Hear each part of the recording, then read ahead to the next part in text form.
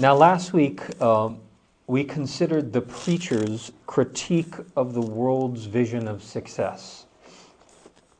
And the world's vision of success is about more. It's about more money. It's about more status. It's about more options. It's about increase, and it's about more. The power to attain. That's the world's vision of success. And the preacher, who is the author of Ecclesiastes, the preacher critiques that vision of success. And he says, much better than the power to attain is the power to enjoy. And so he commends contentment and simply seeing what God has given you and intentionally enjoying those things and being thankful for those things and to cultivate a posture of gratitude. Now, the preacher constantly says we should enjoy life. Enjoy food. Enjoy your family. Enjoy your work. But the preacher is not and never suggests a frivolous life or a trivial life. And that's what he's going to critique today, the frivolous life.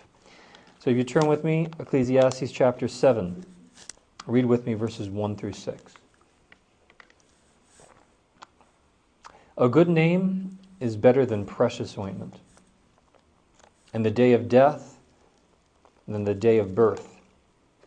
It is better to go into the house of mourning than to go to the house of feasting. For this is the end of all mankind, and the living will lay it to heart.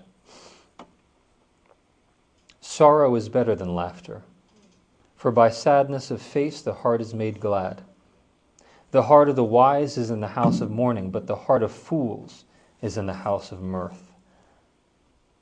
It is better for a man to hear rebuke of the wise than to hear the song of fools. For as crackling of thorns under a pot, so is the laughter of fools. This is also vanity. Now, as you can tell, these past few weeks, the preacher does not like small talk. He's not into trite conversation. He's asking the big questions of life, questions that philosophers ask. So today he is talking about the big, somewhat abstract, and certainly existential question of how should I arrange my life? How should we arrange our lives? The answer he gives is you should arrange your lives in harmony with the way things work. You should arrange your life to correspond to the way the universe actually is, the way God created it to be.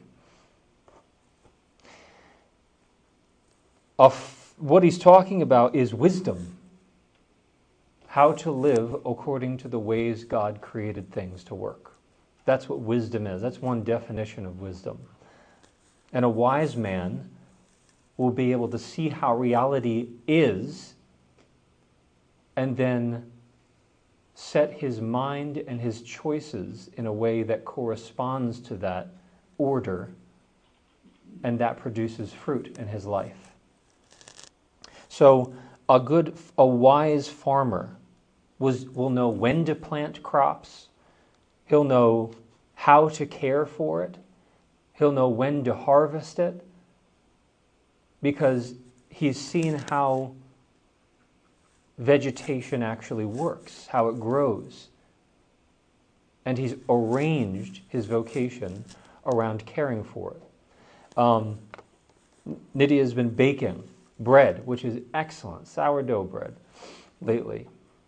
And she gets exact measurements. She has a little measuring thing she puts on there, so she gets exact measurements of the water and the dough. Everything needs to be very, very precise when you bake. So a wise baker is going to know how the dough interacts with the yeast and the water to grow into a loaf. I watched a video yesterday or 2 days ago of how a farmer can adequately shoot a pig with one shot to take it down. And he was giving very precise directions on this. He was saying what you want to do is wait until they're drinking so their head is steady, they're constantly moving. And he would say, look at the eyes, you want to go 2-3 inches above the eyes. Maybe this is gross for some of you, I get that. But 2-3 inches above the eyes, and you want to make sure that you're perpendicular. This is perpendicular, right? You're perpendicular. You want to go right on. You don't want to be up at an angle. You don't want to come down. You just want to be perpendicular with his head. And so it was a very interesting video. If I ever have pigs, I might employ that. But he was a wise farmer because he knew how to take a pig down with one shot. So all that to say, wisdom is the ability to see and understand the way things work and then arrange your life and make choices according to the order of things. So the preacher, that being said, is commending a life and for us to live in a way that works along the grain of reality. That's what he's commending today. Live life according to the way God designed things to be. And that will lead to the achievement of righteous goals. So he's talking about wisdom, and unlike other ways of ordering one's life, wisdom primarily submits itself to the way the universe is, the way God created it to be. That's wisdom. And so the preacher's words here are going to help clarify for us today how we as Christians can live fully in a way that corresponds with reality and flourish because of it. Now, Ecclesiastes is a book that defies neat and tight arrangement. So it's very difficult to give an adequate, detailed outline of Ecclesiastes, but there are 3 big ideas in this chapter. Number 1, he critiques the unexamined life. Number 2, he commends the wise life. And then number 3, he laments ultimately because of the inscrutability of final wisdom or ultimate wisdom. So let's look at that first theme, the critique of the unexamined life. The preacher would say the unexamined life is not worth living. The unexamined life, the frivolous, trivial life that is so common in the world today, does not seek to bring itself into cooperation with the divine order. Rather, its frivolous attitude towards life, which sees everything as trivial and runs to fun and seeks to avoid displeasure at all costs and seeks to flood the body with sensation and drown out its own thoughts with laughter. When it comes right down to it, that kind of life is not a life that seeks to correspond with reality, but it seeks to drown out reality. And that's what the preacher is critiquing in chapter 7. He is commending, rather, a life centered on reality. Verse 1, a good name is better than a precious ointment. So a life that leads to a good reputation, he's saying, is far superior than to pamper yourself and gear your life towards beauty. So he's saying beauty of the face is far less valuable than beauty of character. What will be said at our funerals? Her face was very pretty. It was always glowing. He was a very handsome man. No, they talk about your character first and foremost. And we as Christians, this side of the cross, we can certainly agree. Elders are to be above reproach and well thought of by outsiders. Young women, we're told that charm is deceitful and beauty is vain. But A woman who fears the Lord is to be praised. Wives and mothers are told to cultivate the inner person of the heart. Older widows in 1 Timothy 5, they were said to have a reputation for good works.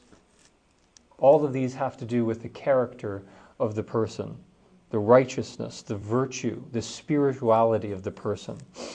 And the preacher says a good reputation is better than beauty. Next, he says a funeral is better than a party.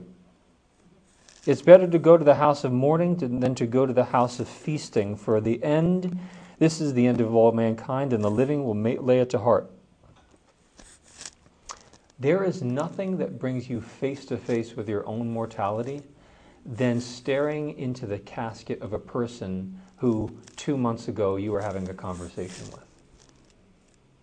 That will wake you up pretty quick.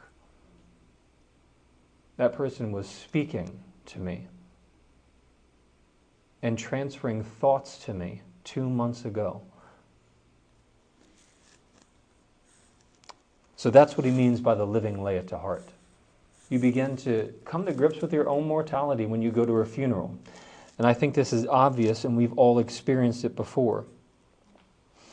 But the point he's making is the funeral is very valuable for life, because it forces you to not only realize and remember that you are mortal and you will die, but it therefore requires you or encourages you to prioritize your life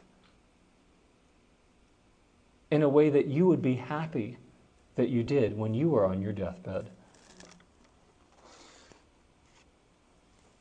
But merely going to party all the time, avoiding displeasure all the time, doesn't actually do anything for you after it's done.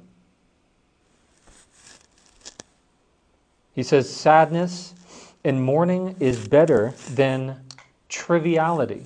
Verse 3, sorrow is better than laughter, for by sadness of the face the heart is made glad. The heart of the wise is in the house of mourning, but the heart of fools is in the house of mirth. See, many people seek to avoid displeasure, as I've been saying. But very often, displeasure is the path to growth for us. Like, who enjoys running? No one enjoys running the first time they run. It's a horrible thing. You feel your lungs expanding. You can taste the blood in your lungs. It's tiring. Your body's achy and tired. But as you continue to run and push through the displeasure, you will notice your heart and lungs getting stronger. You will notice weight beginning to drop off of you. You will notice your muscles begin to tighten, and over time your energy increases and your mood increases, and running becomes easier, all because you push through the displeasure. So what he's saying, sadness is better than laughter, it's very often the displeasurable thing that leads to increase. And that's why it's better to hear, verse 5, rebuke than to have a fool sing to you. A friend who cares enough to rebuke you is better than a friend who makes light of everything.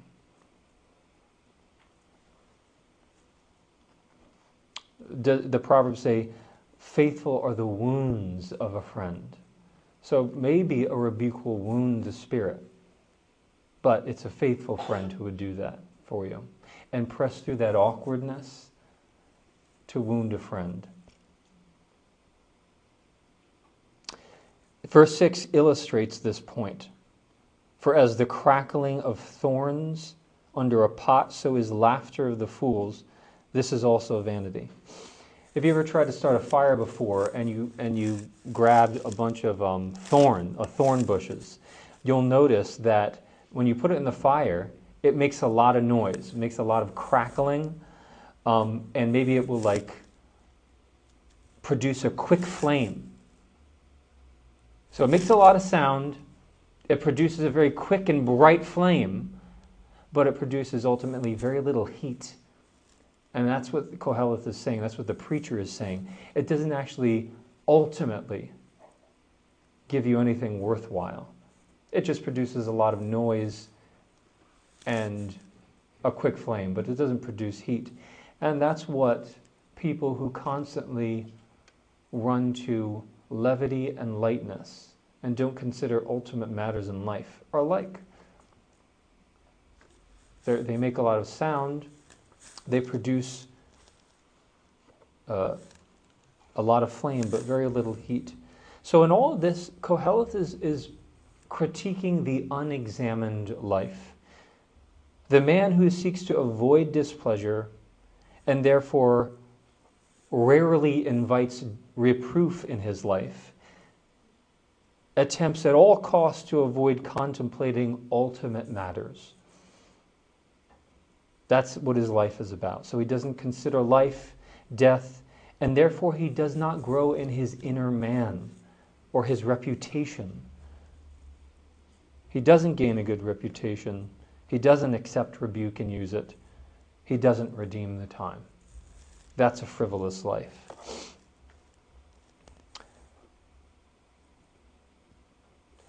So certainly we ought to enjoy life. The preacher said that time and time again.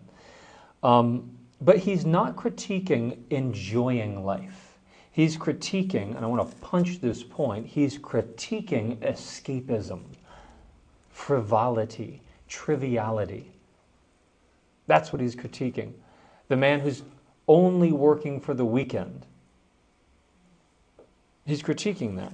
So, brothers and sisters, it's just a part of reality that if you do hard things now, you'll reap the fruit of it later. Do the hard thing now. And also, too, on that, as a congregation, let's be a people who can give and receive godly criticism.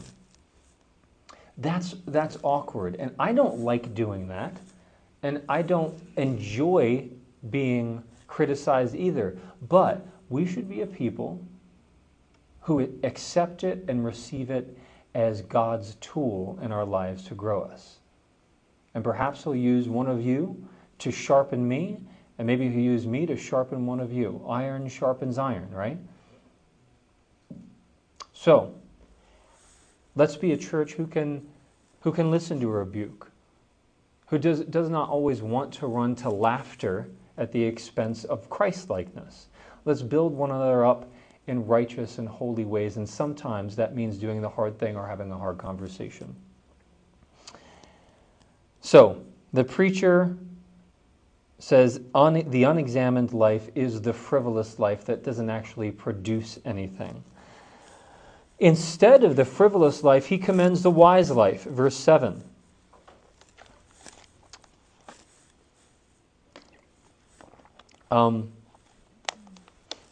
In verse 7, in the next few verses, he talks about hindrances of wisdom.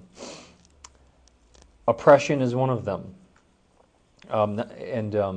Taking a bribe, somebody who's corrupt, in other words, is the kind of unwise posture of the frivolous person. Surely oppression drives the wise into madness, and a bribe corrupts the heart.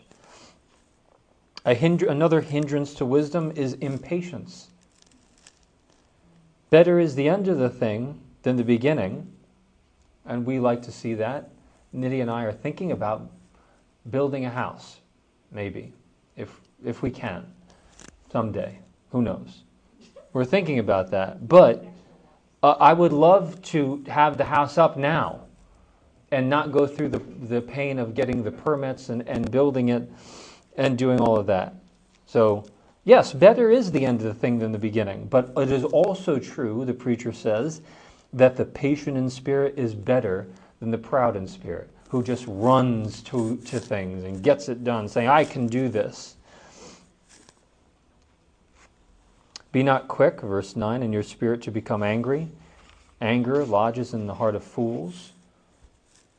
Anger is opposed to wisdom. Doesn't think with a cool head, and it just creates more anger. Another hindrance is nostalgia, he says. Say not, verse 10, why were the former days better than these? For it is not from wisdom that you ask this. Why is that? Because nostalgia only creates longing for what's gone, and it doesn't produce anything good in the future, right? Why were the days better? This is when the people were better then, the situations were better then. Well, that's gone. How can you improve now? It doesn't do anything for you. Wisdom is how to act and build for the future.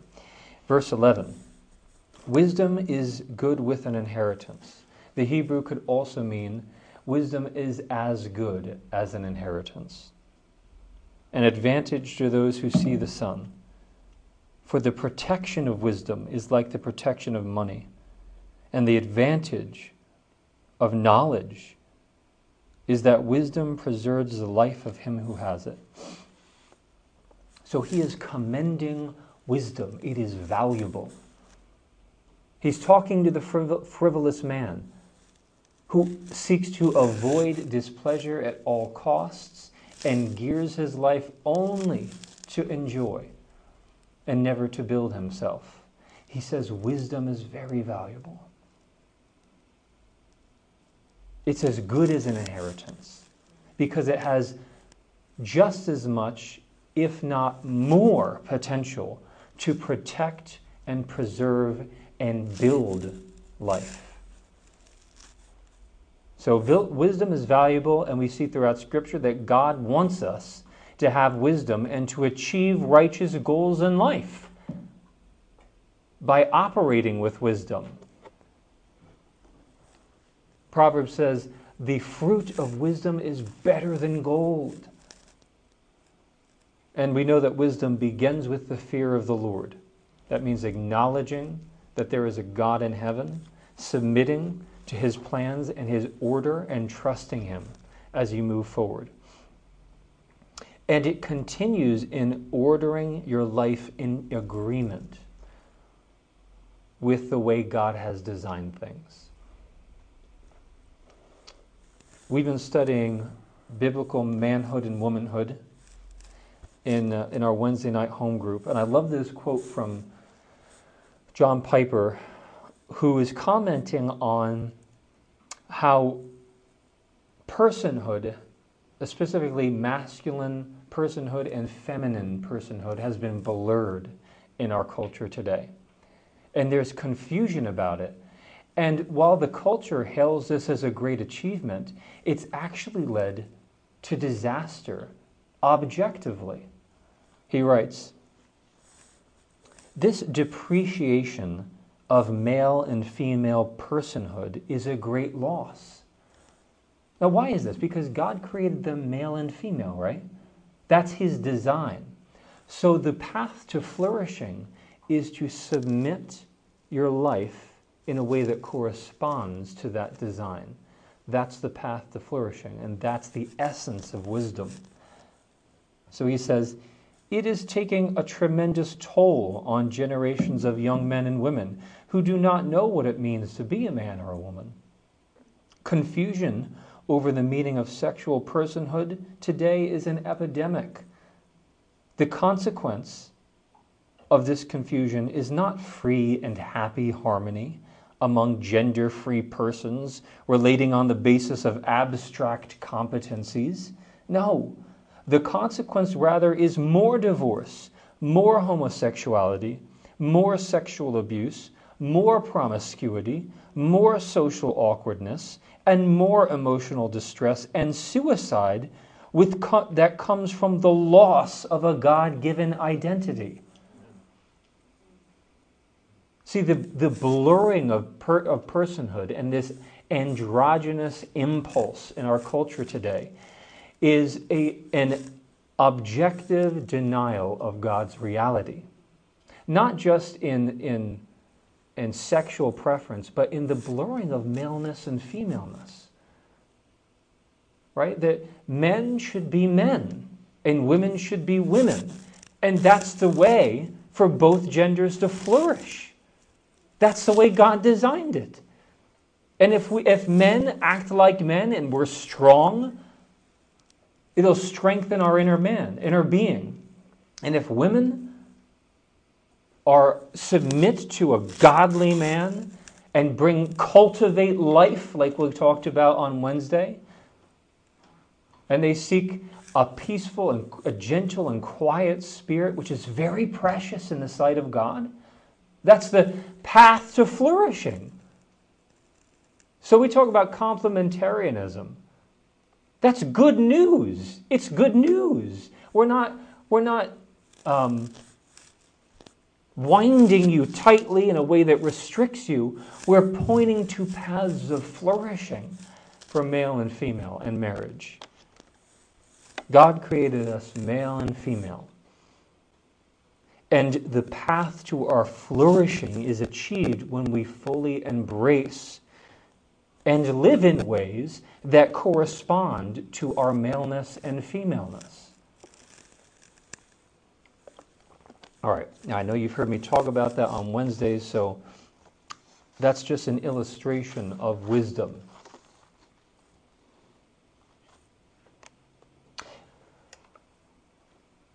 Wisdom is what directs us to live in harmony with the way God created the universe.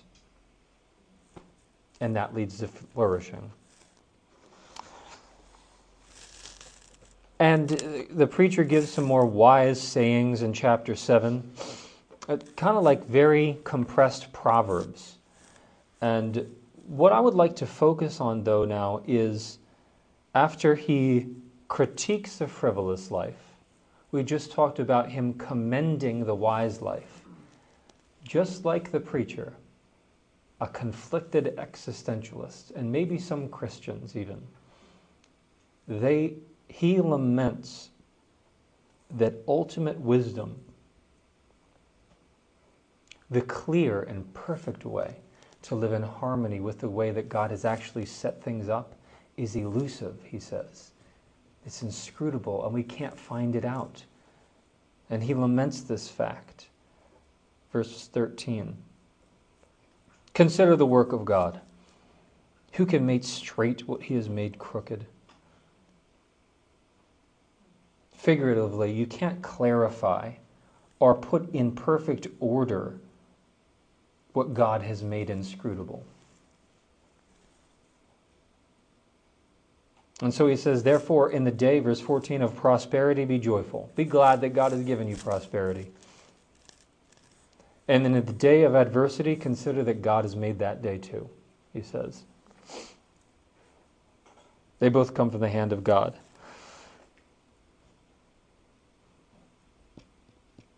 And this is how he concludes. So God's made the day a joyful day for you. He's made it a day of adversity for you. And this is where we stand, so that man cannot find out anything that will be after him.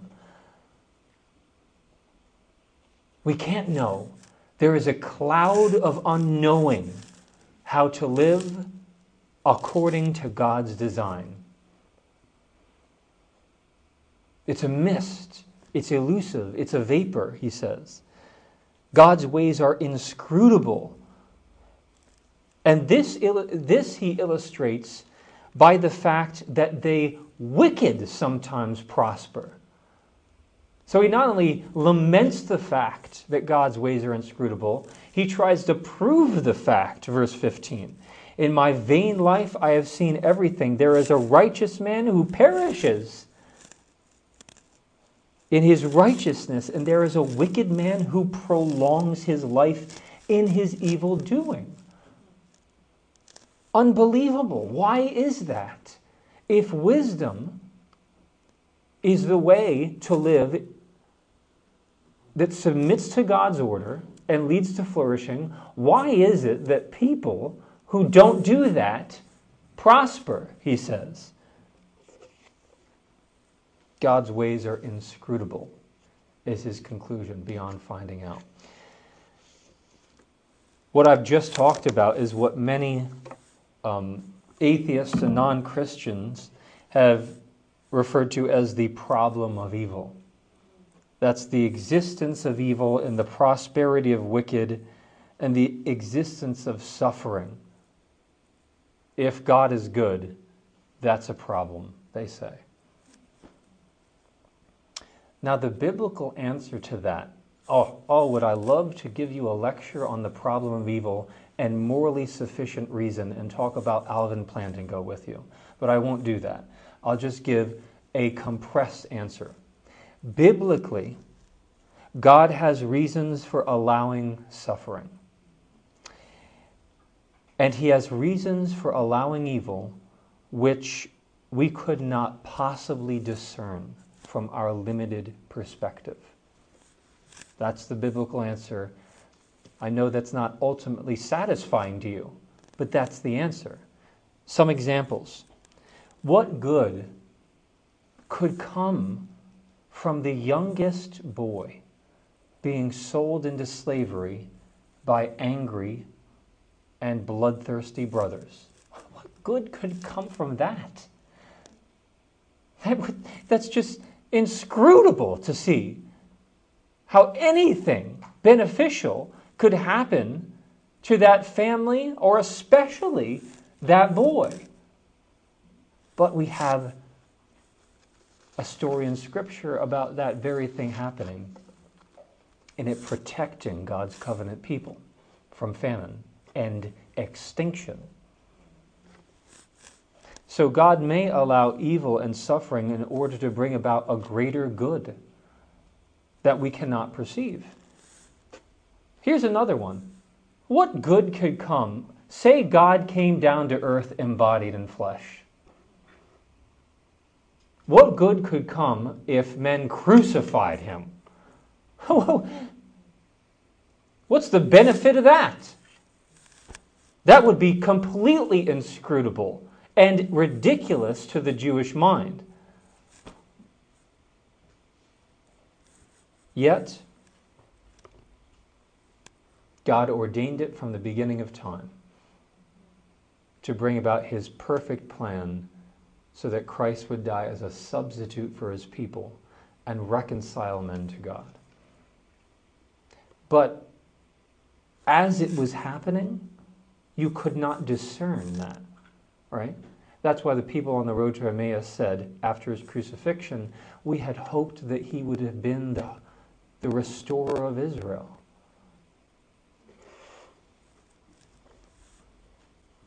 Or how about this? Paul. What good could come about from God allowing a messenger of Satan in your life? What good could come from that? That you would be haunted by a demon.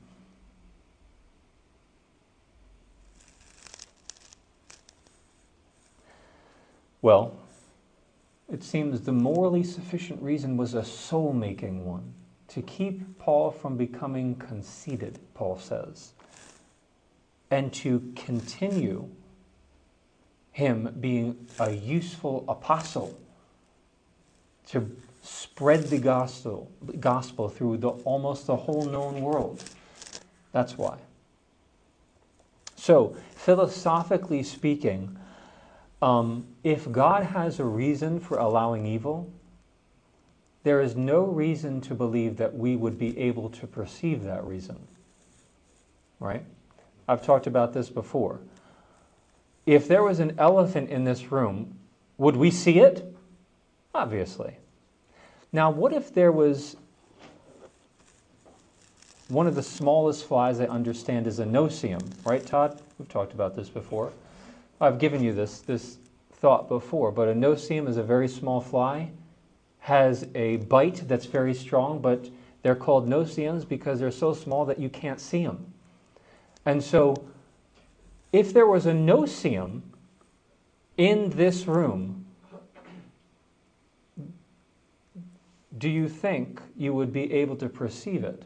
Maybe, if it was right near you, but probably not. The philosophical question is, why think God's reason for allowing evil is like an elephant and not like a no-see-um? Why think that? In fact, I think it's more like the no-see-um because we have examples in Scripture where awful things happen that turn out for good according to God's design, and you could not perceive it as it was happening.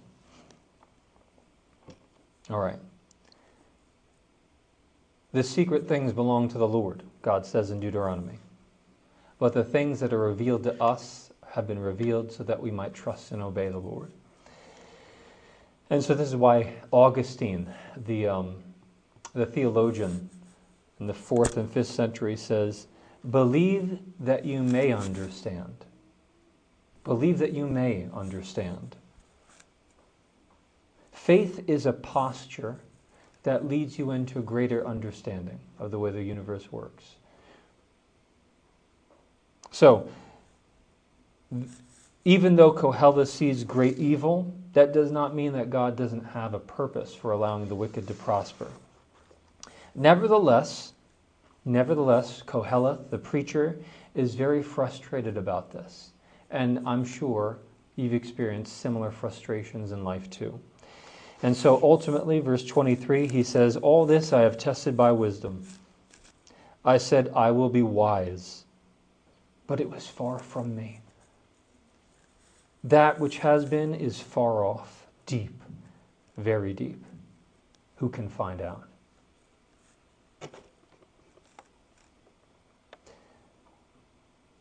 The preacher is on a quest for self-understanding and mastery of the world and cannot find it. Oh, sure, he's picked up bits of wisdom here and there, and he does believe a wise life is more productive than a frivolous life. But ultimately, when it comes right down to it, he cannot gain mastery of the world. He can't determine the fundamental order of creation. He can't perceive that substructure which stands under creation and gives it coherence. And therefore, he cannot act in ultimate and perfect harmony with the way God created things to be. That's frustration. He said, I will be wise, but it is far from me. Derek Kidner, who is a commentator on Ecclesiastes, says, this could be the lament of a philosopher. He has looked for answers to the question, what is life about? But wisdom has not given him a reply. Now, that's the preacher's frustration. As Christians, you need not have this frustration. For God has actually revealed that perfect substructure of creation, that which gives coherence to order, that which animates life. 1 Corinthians 1, 23 and 24. Jews demand signs. Jews want miracles. Greeks seek wisdom. Greeks want philosophy. But we preach Christ crucified, a stumbling block to Jews and folly, foolishness to Gentiles. But those of us who are called brothers and sisters, both Jews and Greeks, Christ, get this, the power of God and the wisdom of God. Christ, the wisdom of God. Now we know Christ, the power of God, because Christ is the way that God the Father exerted himself in this world to bring about reconciliation. But Christ, the wisdom of God. First, I believe that refers to the plan of redemption. It's the mystery. How would God reconcile a people? Why, it would be by uniting people who trust in him to himself through faith. Sharing. It would be the second person of the Trinity coming down and dying the death we should have died and sharing with us the life that he lives. That's a union with Christ. That's why Paul can say, it's no longer I who live, but Christ who lives in me. Salvation, ultimately, the big picture, the essence and core of salvation is that Christ's life has been imparted to you. Christ is the wisdom of God. And if Christ is the wisdom of God, that also means, I was just talking to Ryan before I got up here to preach, that also means that we should look to Christ and his teachings and way of life more carefully. You have to know, you have to learn where to live from somewhere, right? Where are you going to learn how to live? Where should we learn how to think and act and be in the world that God has placed us in? Christ, the wisdom of God. Colossians 2:3 says that in Christ is hidden all the treasures of wisdom and knowledge. See, we will gladly accept Christ as Savior, but what about wise teacher? We never think about God like that. Dallas Willard, who is one of my favorite philosophers, said, you ever think about Jesus as the smartest person who ever lived? Why would we not think about him that way? We always think of him as Savior, but what about the wise teacher? For that is what he is as well to us. He's not just our Savior. He tells us how to live in the world that God has created us to be in. So discipleship is learning from Christ how to live in the world. He is the wisdom of God. So do you want to know how to live in cooperation with the way God has designed things? Christ. Christ. Today there are many voices and people, there's something about men, I would say especially men, but women as well. We want a sage in our life. Men want someone to follow. And so there are voices out there today that sometimes give some wisdom, but are not the ultimate impartation of divine wisdom to the world. Many men listen to Joe Rogan and Jordan Peterson to find out how to navigate life. But ultimately, a Christian, if we had the Sermon on the Mount memorized and in our hearts and minds, and we woke up in the morning not being anxious for anything, and it was in us and took hold of our hearts and minds. And if we didn't even feel the pressure to repay evil for evil, or we weren't even tempted because this teaching has gripped us so thoroughly in heart and mind and strength to allow our right hand to know what our left hand is doing when we do a good thing.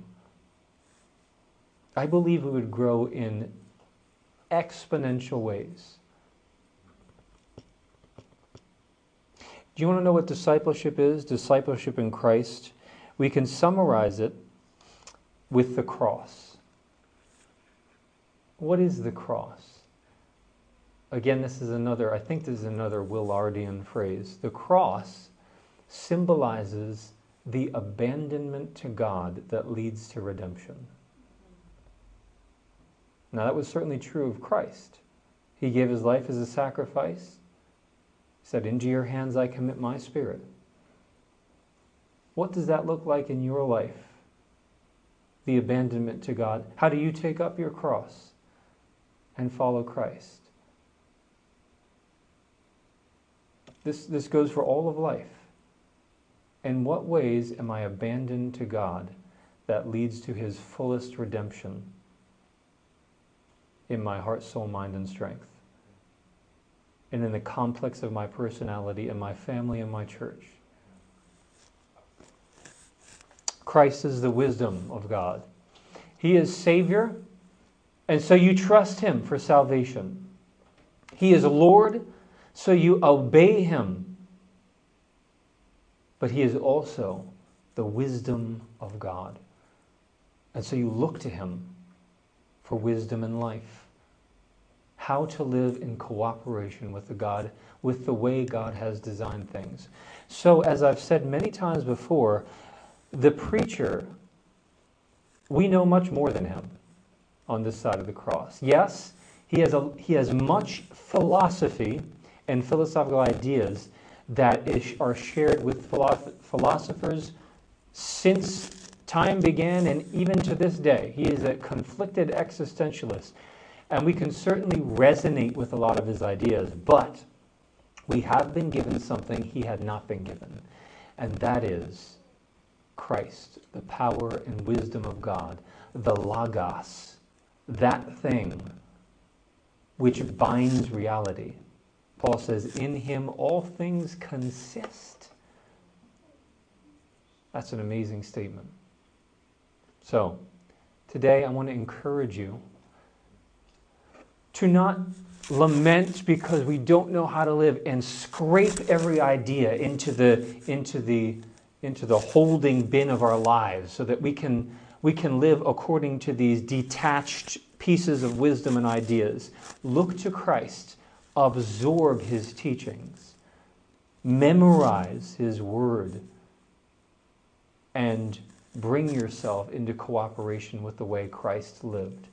And that is the path to growth and discipleship. Let's close in a word of prayer. Heavenly Father, we come before you and we do thank you for Jesus Christ, that we don't need to lament and wonder where we are, how to understand ourselves and how to live. You've given us Christ Jesus. Lord, I ask that this congregation would take Christ into us, his words, his manner of life, as we fully trust in him for salvation and we look to the cross and we abandon ourselves to you. And we trust, Lord, that will bring us where you want us to be. Be glorified, Lord. If there's anything I said that is not of you today, may it fall to the ground. Those things that are true and right and good, I ask that they would pierce the heart of your people. In Jesus' name, amen.